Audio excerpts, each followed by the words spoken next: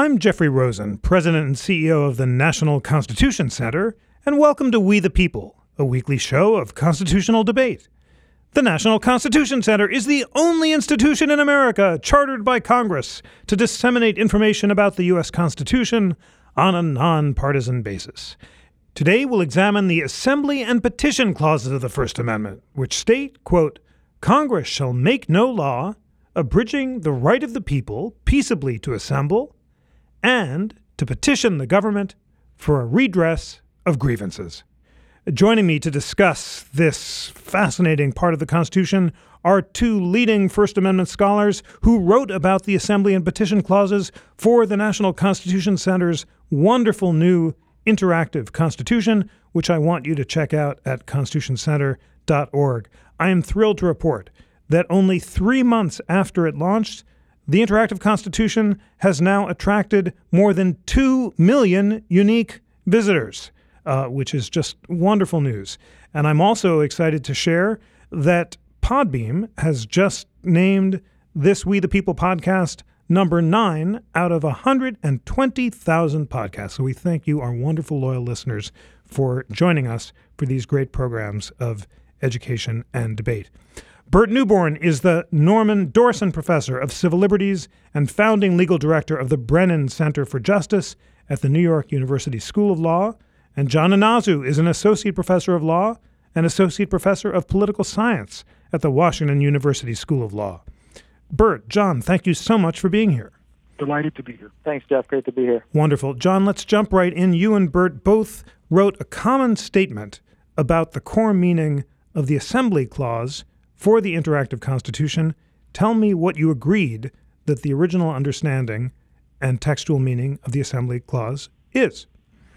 Thanks, Jeff. I think one of the most interesting and apparent points of agreement that Burt and I share is just the basic observation that assembly and petition are two distinct rights. That's something that's been lost in recent constitutional history. The clause has, for decades, been interpreted as allowing only assembly in order to petition the government. And Burt and I have both come to the conclusion that that's not correct, that there is a separate and distinct assembly clause and there's a separate petition clause.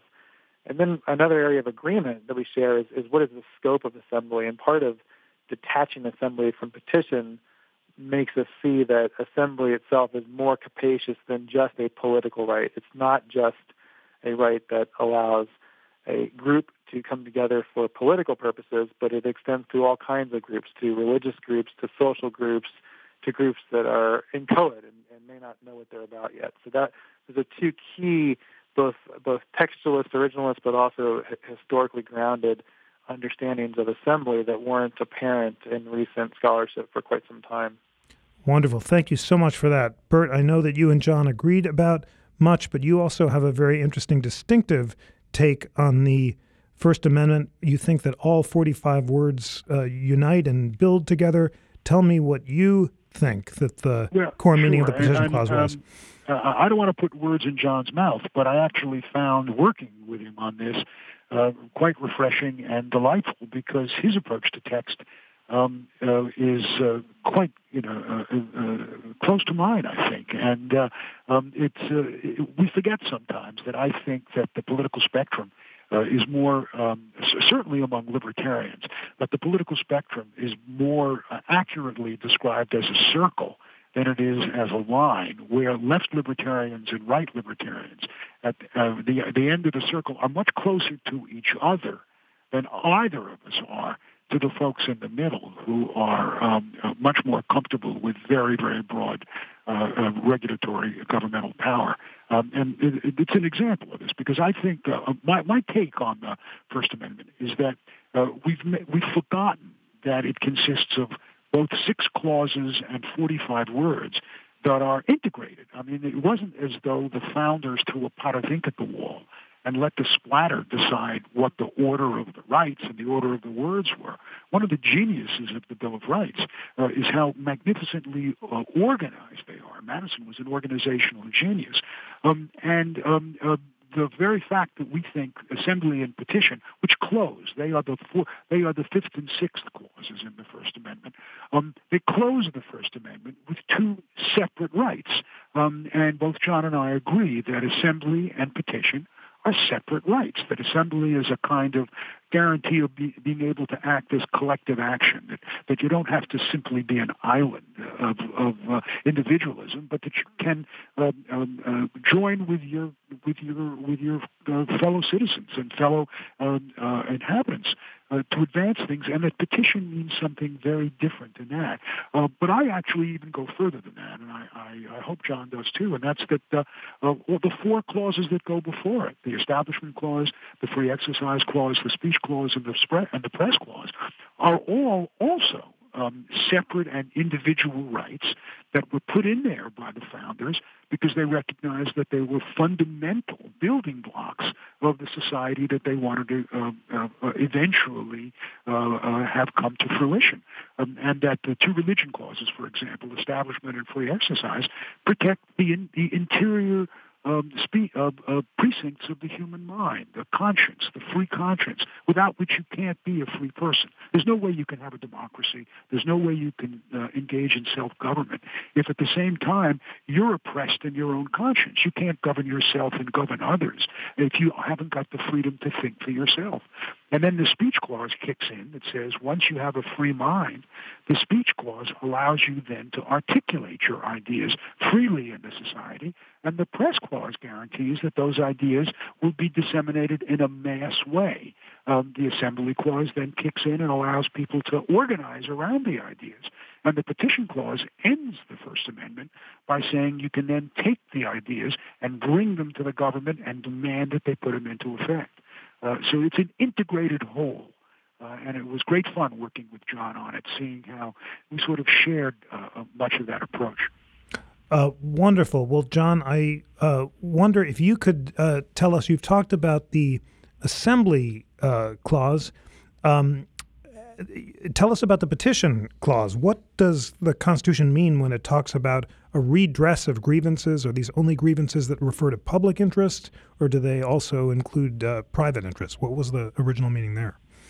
Well, here I'm less certain than I am about assembly, and what I like about what Burt has done is to remind us not only how these are distinct rights, but how they might work together. And so we certainly have, at the framing and early American history, examples of people and actual groups assembling in order to petition. And we have petitions being drawn, and there are fascinating cases of, in the South, petitions of citizen groups against various state governments. And so we have an active history in which this happens. It does seem to be, in the petition context, more confined to a political redress of grievances. I think we know today even less about what petition means than we do about assembly. And one of the really interesting questions is not as much as where we were, but where we're going with petition. And so when we think about online petitions and those sorts of things, how do they function within the framework of the First Amendment? And there, I think right now I have more questions than I do answers. Fascinating. Well, Burt, you write in your separate statement that under existing law, the Petition for Redress of Grievances Clause is a dead letter. While the Supreme Court's ruled the Petition Clause adds nothing to a free speech claim, the founders must have believed otherwise.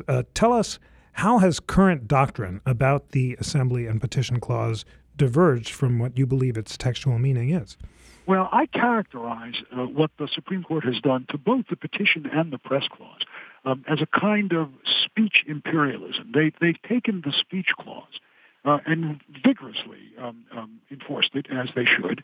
But what they've essentially done is said that the Speech Clause does all the heavy lifting, leaving very little for the Press Clause to do and almost nothing for the Petition Clause to do. They've essentially construed the Petition Clause as simply a species, a kind of exercise of speech with exactly the same analysis that you would use if it were a speech clause. And if that's actually what the founders wanted, then you wonder why they spent the ink putting in a press clause and putting in a petition clause if the speech clause was going to do everything that those two clauses do, and if those two clauses don't advance or change the speech analysis at all.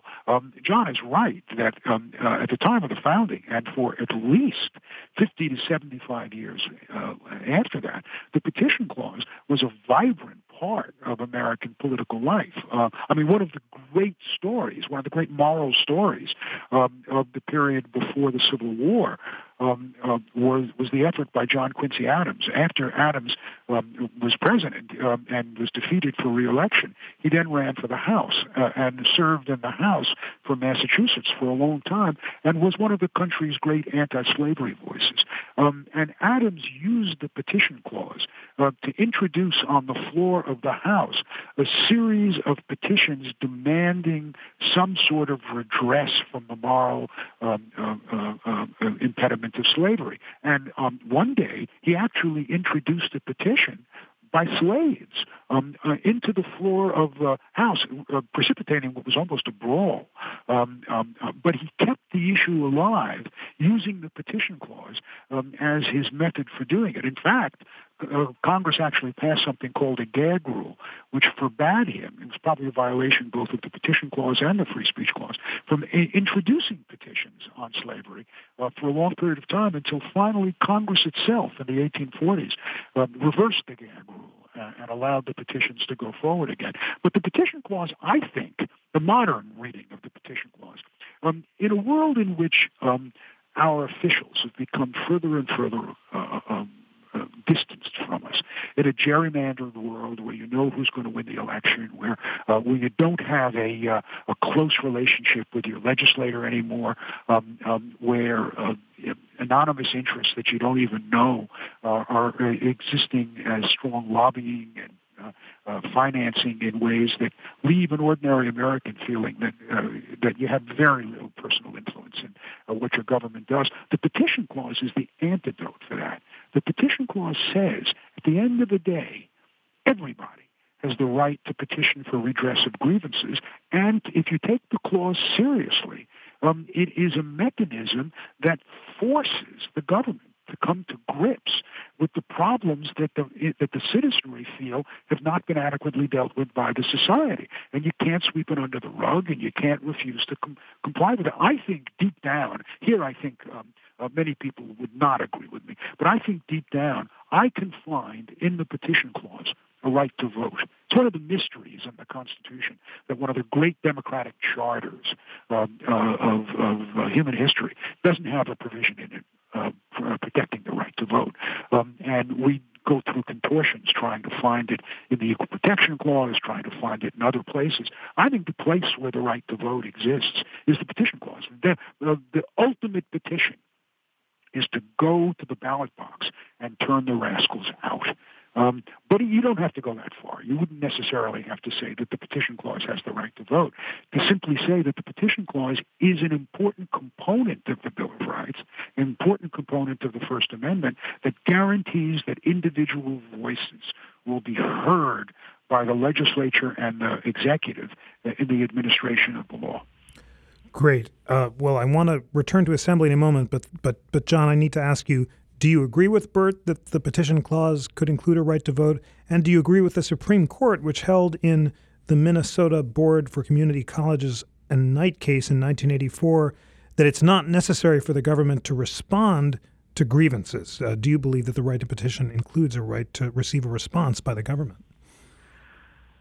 Two great questions. I'm not sure I share Burt's conclusion about the right to vote possibly embedded in the right to petition, and I think the court might be right in terms of as a matter of administration, whether there's a right to a response. But what I do like quite a bit about Burt's framing is his use of the word speech imperialism, and I think that helpfully focuses us on some points of agreement, but also on some normative questions underlying the First Amendment that have been really obscured by the focus on speech. So like Burt, speech is very important. It's a very important clause, but by focusing on speech alone and ignoring the symbolic and substantive purposes of both petition and assembly and the other clauses, I think we lose a couple of things. One of them, we lose the broader focus on the First Amendment as a means to dissent, and speech can be co-opted for purposes other than dissent, but assembly and petition put us more squarely in the realm of dissent. And then the other area that we brushed upon a little so far is the nature of collective action that comes through other rights in the First Amendment, assembly being one of them, that isn't necessarily embedded in the speech right. And here I think a focus and a push toward an individualized understanding of these rights exclusively makes us miss the power and the importance of collective action as well. Great. Well, that leads us back to the assembly right. Bert, John has written in a path-breaking article, The Forgotten Freedom of Assembly, and in his subsequent book, Liberty's Refuge, that freedom of assembly has been forgotten. He says that it's been replaced by the far weaker freedom of association that is atextual and ahistorical and neglects the collective aspects of freedom of assembly. Tell us whether you agree and how you think current doctrine diverges from what John claims the original purpose of the text was.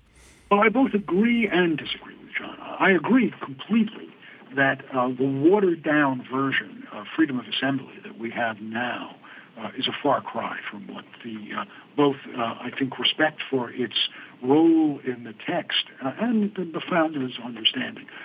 What the Supreme Court does now, just as a kind of, this is an oversimplification, of course, but what the Supreme Court tends to do is to treat assembly, which is people getting together collectively, usually to advance an idea, but it could be to engage in other type of activity as well. It's the physical gathering of human beings. That's how I view assembly.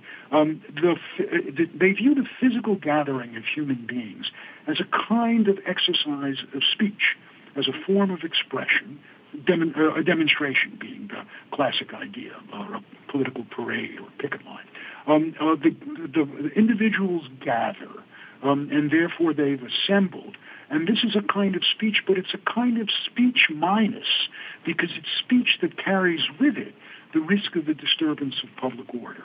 No two things can occupy the same space at the same time. So if you have an assembly of persons in the middle of the street, it means you block the cars. When you have physical assemblies like this in volatile situations, the chances of some form of improper behavior become at least magnified. And so what they do is they treat it like speech, but they treat it like a kind of disfavored speech that can relatively easily be defeated by a plausible government explanation for why they didn't want to allow it. If you think about the fate, for example, of recent efforts to use the assembly idea as a way of advancing an idea, Occupy Wall Street becomes the classic example of it. These were people who wished to use body rhetoric, to assemble, and by assembling together, to attempt to express an idea. And of course the court is correct in saying that is a kind of speech, but it's a special kind of speech. It's a special kind of speech. It's available to poor people because it doesn't cost anything. If you're willing to use sweat equity to assemble, then you don't have to buy time on the television channel. There's no price tag to it. And so it is in some sense poor people's collective action, but it isn't only poor people. It is a form of collective action. And the doctrine is so watered down now that de facto power about whether to allow assembly or not is vested in the local police. Now, there are rules that try to control that. They can't act with improper motive. They have to treat people equally. I mean, there are efforts at seeing to it that the discretion is controlled. But in the end, it is a weakened shadow of what a genuine right of assembly would be. Now, I acknowledge immediately that there are public order issues that have to be dealt with here. But what we've done is, I think, tilt totally toward the public order and away from the strong protection of collective activity that the Assembly Clause entails. Thank you so much. John, tell us more about your path-breaking arguments in Liberty's Refuge. How has the freedom of assembly been forgotten, and how has the court wrongly interpreted it, in your view, in ways that diverge from the text and original understanding? I think one of the most interesting developments was in the 1950s when the Supreme Court, for the first time and really somewhat out of the blue, recognized a distinct constitutional right to association And when we look back at the early cases, NAACP against Alabama being the key one, the earliest arguments in support of this new right of association are drawing from both the speech and assembly clauses. And I think theoretically, if we understood association to represent the emphases and values of both of those clauses together, it might have developed with more teeth and traction. Unfortunately, what happened is the court subsequently revisited the doctrine of association, and without much of a theoretical or historical framework for that right, compartmentalized it into two distinct rights, intimate association and expressive association. And today, fast forward 50 years, expressive association does almost all of the work in this area of the law. And one of my problems with the idea of expressive association, the notion that we protect groups when they come together only insofar as they are expressing a coherent message and for the purposes of that expression, is that we lose sight of the kinds of groups that might be non-expressive or, as I sometimes say, pre-political in all kinds of ways. And so sometimes the most important political or religious or social action is in the spaces that precede the actual public manifestation of a group in informal settings and interactions, when ideas are generated and relationships are formed.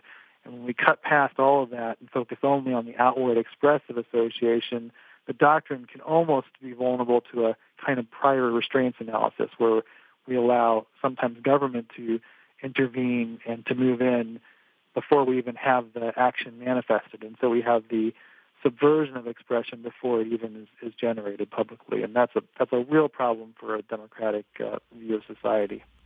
Wonderful. Well, this claim that activity has to be expressive in order to be protected assembly comes to a fore in a case that the Supreme Court is about to hear arguments in, and it's called Heffernan against Paterson, New Jersey. And to give the facts briefly, Jeffrey Heffernan is a police officer from the city of Paterson. A fellow officer sees him getting a campaign sign for a former police chief who's running against the incumbent mayor. That officer reports him to the police chief. The supervisor confronts him. He says he's just a friend of the candidate. He wasn't politically motivated. He couldn't even vote in the city. He was actually picking up the sign on behalf of his bedridden mother.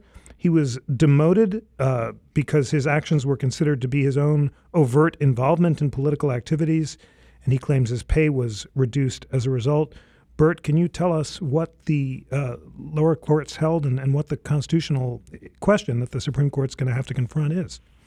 Well, the lower court took a very narrow approach to the protection, and the Supreme Court is going to be confronted with essentially something very close to what John was concerned about, and that is to what extent when someone like a police officer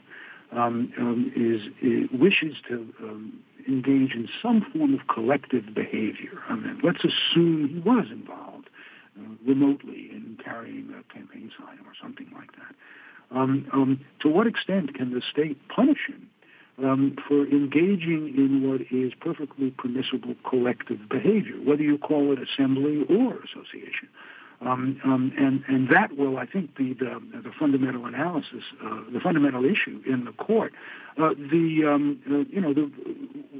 John's right that in 1958, when Justice Harlan discovered freedom of association as the seventh idea in the First Amendment. We have six textual ideas, and then Justice Harlan discovers the seventh non-textual idea.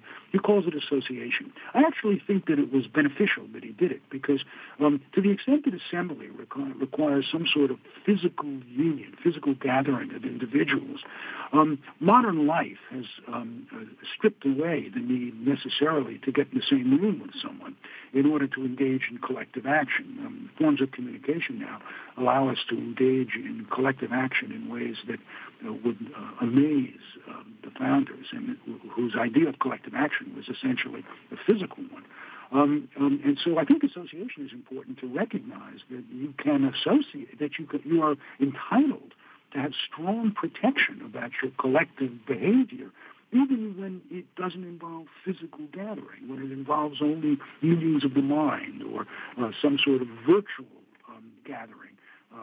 And those virtual gatherings should be protected as well. My hope is that the Supreme Court uses the Heffernan case as a way to say that regardless of the facts of the case, if you believe the police officer, he wasn't involved in anything other than doing a favor for a friend. But let's assume he was involved in some form of collective activity.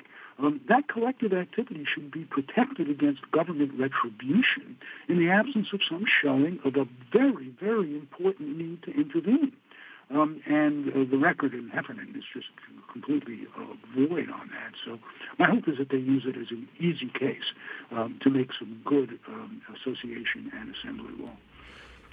John, what is your view of Heffernan? The city says that a political motivation for an adverse action is a necessary condition for a petitioner's claim, but is not sufficient. In other words, they say because the city, they were wrong about the officer. They thought he was engaging in political activity, but in fact he wasn't.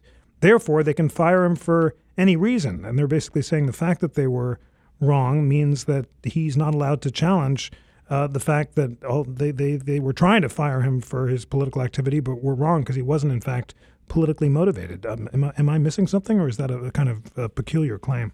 No, I think it's really peculiar. It's a bizarre kind of formalism where the city's claim is there was no speech and there was no association, and therefore there's no violation. But the fundamental trigger here was that the government misinterpreted the expressive political and relational activity of the officer. And so to me, it's almost a paradigmatic example of why we need to protect these rights so strongly, that we have the risk of not only government waiting to regulate, but the possibility of government misinterpretation. And when we think about the wide swath of political and religious expression we have in our country, the likelihood of government misinterpreting what the activity is quite high. And this actually ties back to, I think, one of Bert's earlier points, that in the physical manifestations of protests and assembly, it's quite often the case that the expression might look outwardly threatening or outwardly violent or outwardly offensive or weird in a situation where it might not actually be. And so to give government a pass just because it misconstrued what the activity was seems exactly wrong to me in a First Amendment context. Bert, what should a court focus on in these retaliation cases? The employer's perception, the employee's intent, or neither? Is it enough that the guy was simply assembling to protect him?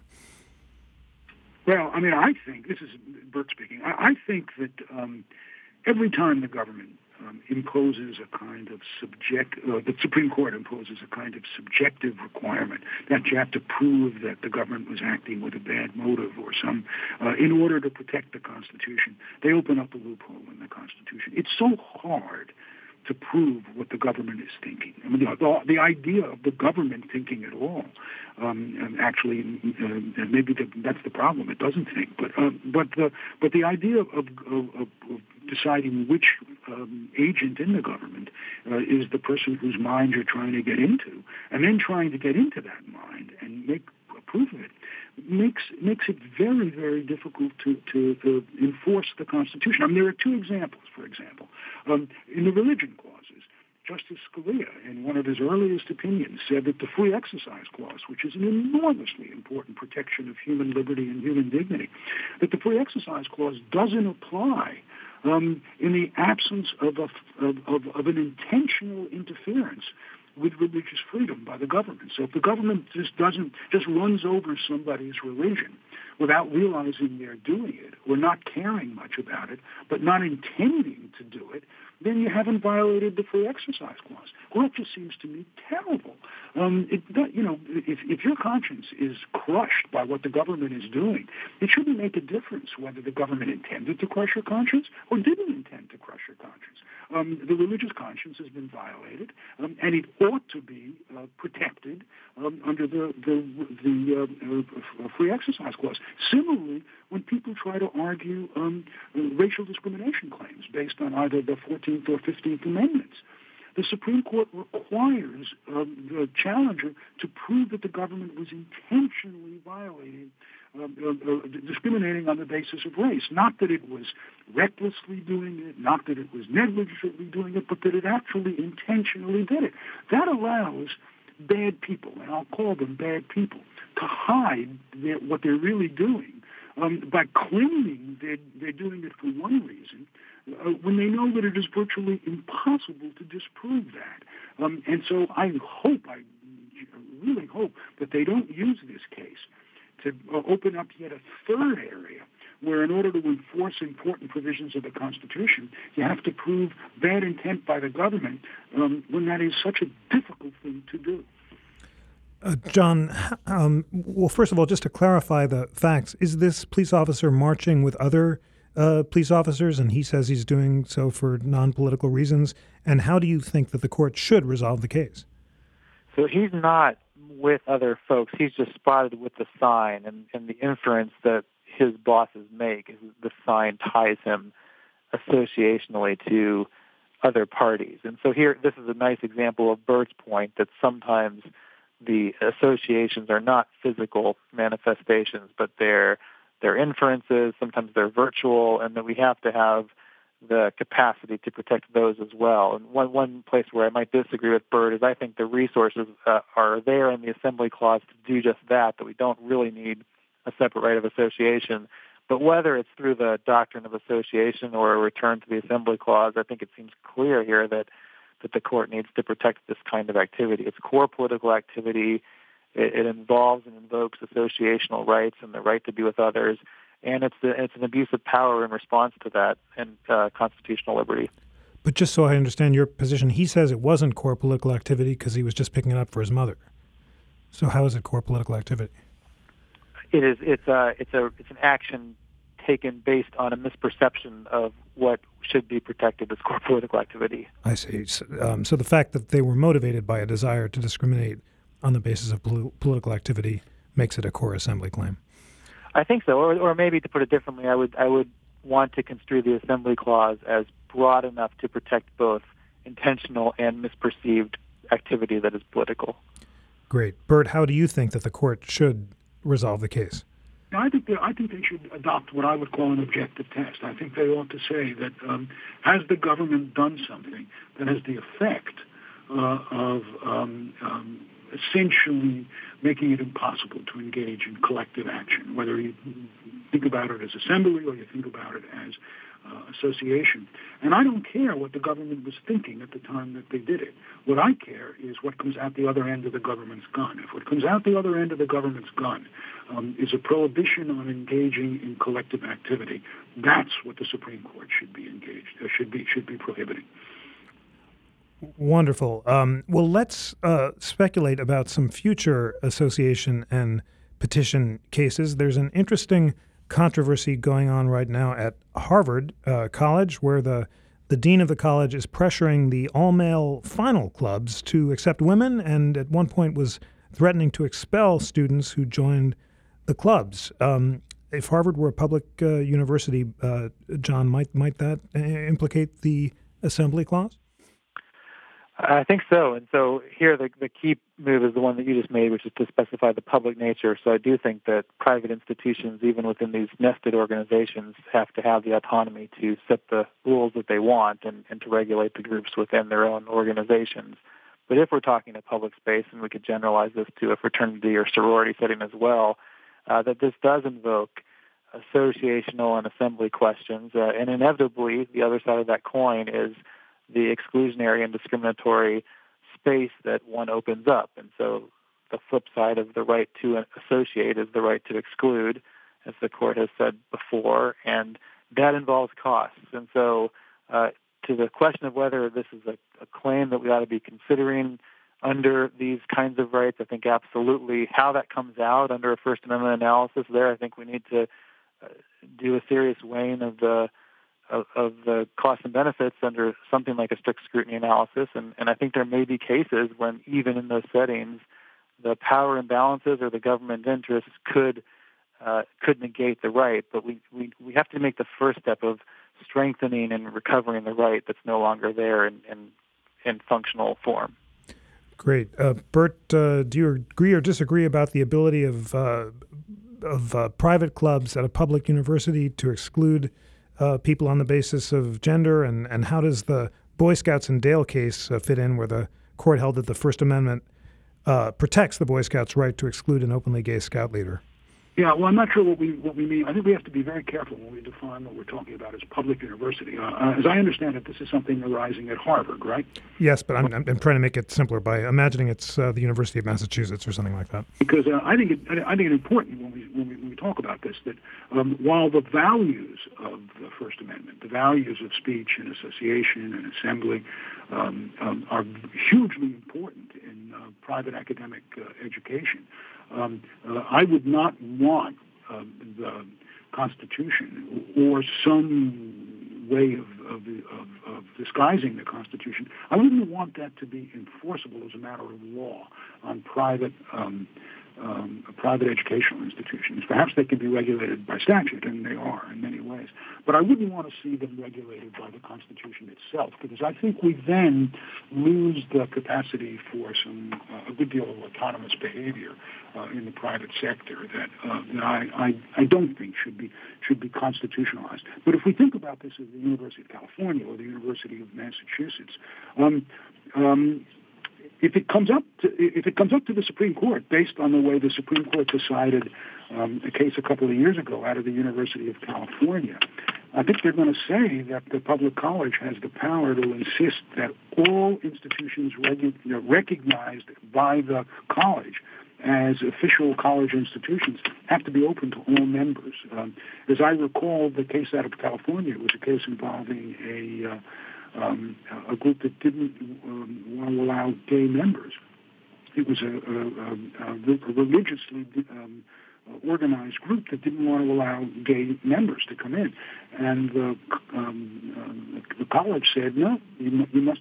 This has to be open to every member of the campus. The case went up to the Supreme Court. It was a bitter dispute, but the court ruled that they had to allow everybody to join. Now, whether that case is right or wrong, my assumption is that that's the way this case would be resolved. I'm afraid, frankly, that there's no right answer in these cases. I would love to find ways of resolving these cases short of forcing the Supreme Court to make law that says that you can have no exclusionary clubs or that you can have all exclusionary clubs. I have a hunch that this is an area that would benefit from a little non-rationality, a little space for people to behave intuitively instead of legally, but I'm not sure how to create it. John, Bert just mentioned a California case. I think it was Christian Legal Society against Martinez from 2010. The court rejected the claim of a Christian student group that a law school violated its associational rights by requiring it to accept gay students as a condition of receiving recognition and funding. Do you think that case was rightly or wrongly decided? Yeah, so I think Bert's right that if a claim today came up under that case, there's a good chance the court ruled the same way. But to your question, I think the case was clearly wrongly decided. It was a 5-4 decision.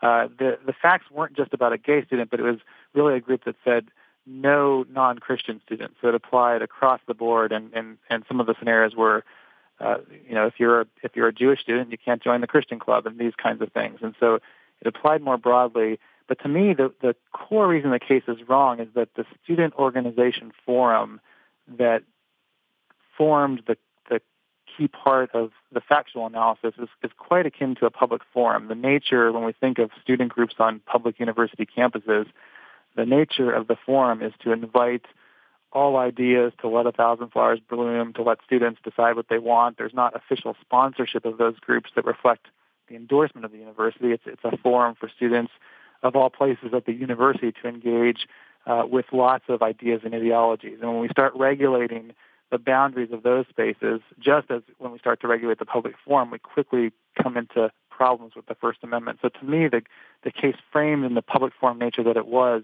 is deeply problematic. And then the facts of that case and the analysis itself points to why I think we're missing the assembly and association claims in these sorts of scenarios. So the court in Martinez just dismissed the association claim and said we're going to focus solely on speech. It said that association is purely derivative or redundant of the speech right at issue. And this, to me, is a clear case that shows why that's not right. Bert? Frankly, guys, it was the California case. It was my difficulty in in deciding in my own mind how I thought the California case that should come out, that made me think that maybe we should find ways of not deciding these cases for a while, because I'm just not sure. John is right that public forum is the key to it. The question is, what is the public forum? Is the entire university a public forum, in which case there's room then for lots of groups that have highly restricted membership to be part of the public forum and to speak out in the larger public forum. What the University of California thought, apparently, and I think argued, was that every group on the campus is a public forum. And that since every group on the campus is a public forum, it has to be open to everybody on the campus. Now, that raises really questions, very important questions of political theory about how you build a vibrant culture of dissent and discussion. Do you build it by insisting that every component be open to everybody, or do you build it by saying that you want to have the larger entity reflect the debate, but that every component within it doesn't necessarily have to do it? And I have no idea what the right answer to that is. John, the court has in recent years been returning to the text and original understanding of various constitutional provisions, from the Fourth Amendment to the Confrontation Clause. And yet, according to your account, the rights of assembly have really dropped out of their preferred position. You note that around the time of World War I, they were listed as among the original four freedoms, along with speech, press, and religion. Assembly was the fourth. But when President Roosevelt switched to a different grouping of four freedoms, the Assembly Clause dropped out. Do you imagine that it might be restored to its preferred position? And do you think that the Supreme Court might, in fact, resurrect the Assembly Clause in the way that you think it should be interpreted? Well, that's certainly a hope, and you're right to point out some related cases in other portions of the Bill of Rights that do suggest the court is returning to long-ignored provisions in the Bill of Rights, which gives me some optimism here. I thought the best moment for this might have been in the Hosanna Tabor case a few years ago that involved the ministerial exception. And in that case, the government was arguing that rather than recognize this ministerial exception, a combination of the free exercise and establishment clauses, that the court should instead rely solely on the right of expressive association to protect the church in this circumstance. And the court didn't buy that argument. In fact, in a 9-0 decision, it endorsed the ministerial exception. One of the reasons that I think that the court couldn't go with expressive association is that the doctrine revealed its limits. Under the current evolution of that doctrine, not just in the Dale case, but in the J.C.'s case and other cases, we don't have a lot of teeth to what expressive association is and what it protects. And so the combination of a recognition of the limits of this doctrine together with the court's apparent willingness to look back to other resources that have been ignored gives me some hope that we might see a revisiting of the Assembly Clause.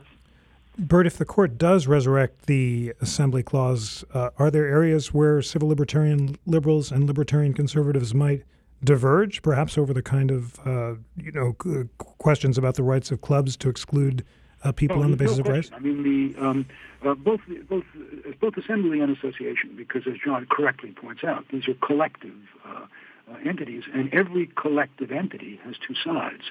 It has the inclusionary side, where people are able to be part of it and gather the strength and support that you can get by working with others.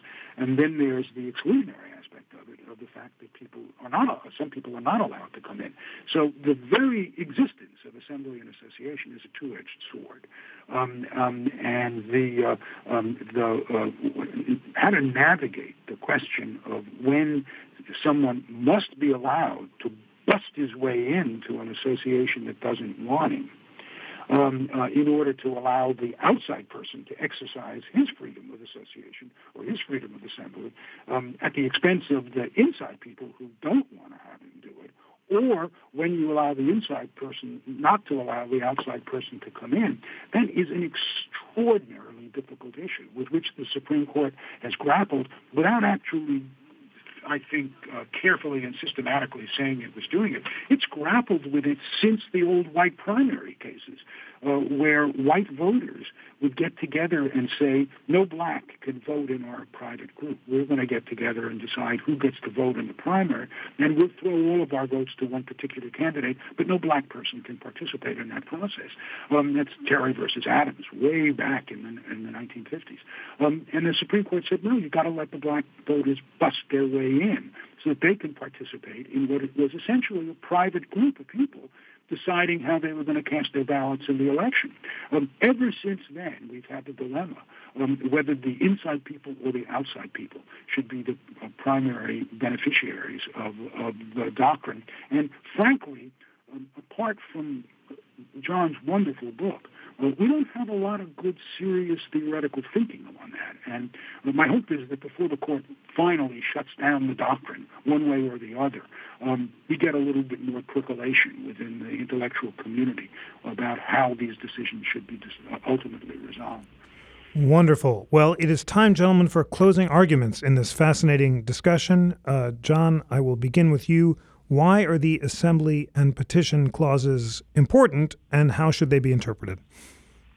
I think maybe one of the most important points to mention about both assembly and petition is that they empower private citizens individually, but as importantly, collectively, to come together to create alternative spaces and meetings from the government, to create opportunities for dissent and the pursuit of different and new ideas. And this is why I think at the end of the day, this experiment that Bert and I have done is so interesting, because even with different ideological interests and ideas, we can both agree that we want the space to pursue those apart from government interference, partly because we don't know who's going to be in control, and that's an important question. So that's where I see the core of those rights being.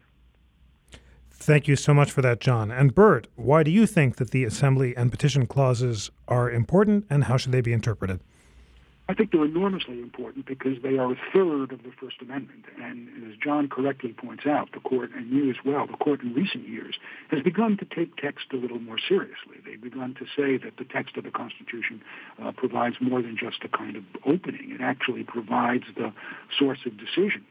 But it's very important that if they adopt text as an important way of doing that, they don't adopt what I call a kind of atomized text, where they will pull a clause or a couple of words out of the Constitution and read them as though that is the real guidance. If text is going to be where they go, then it has to be contextual text. It has to be all 45 words. It has to be all 6 clauses. And they have to be engaged in the development of a First Amendment that respects the fact that there are 6 textual and a 7th non-textual idea, and how they all work together to finally help us build the city on the hill that the founders wanted to establish. Beautiful. Well, thank you so much, Bert Neuborne and John Inazu, for this wonderful discussion, which recapitulates and amplifies your great collaboration on the Interactive Constitution. And I want all of our listeners to check that out at constitutioncenter.org. Bert, John, thank you so much for joining. Thanks, Jeff. Thank you. Good to be with you. Today's show was engineered by Jason Gregory and produced by Nicandro Iannacci. Research was provided by Joshua Weinberg and Danielle Evans. Get the latest constitutional news and continue today's conversation on our Facebook page, facebook.com/ConstitutionCTR, and on our Twitter feed @ConstitutionCTR. I want to know what you think of the podcast. Email me at jrosen@constitutioncenter.org. Please subscribe to We the People on iTunes. Just search for us in the iTunes store. While you're there, leave us a review. It helps other people discover what we do. Please also subscribe to Live at America's Town Hall, featuring conversations and debates presented here at the Center, across from Independence Hall in beautiful Philadelphia. We the People is a member of Slate's Panoply Network. Check out all of our sibling podcasts at itunes.com/panoply. And finally, my friends, despite our inspiring congressional charter, the National Constitution Center is a private nonprofit. We receive little government support, and we rely on the generosity of people around the country like you who are inspired by our nonpartisan mission of constitutional education and debate. please consider becoming a member to support our work, including this podcast. Visit constitutioncenter.org to learn more. On behalf of the National Constitution Center, I'm Jeffrey Rosen.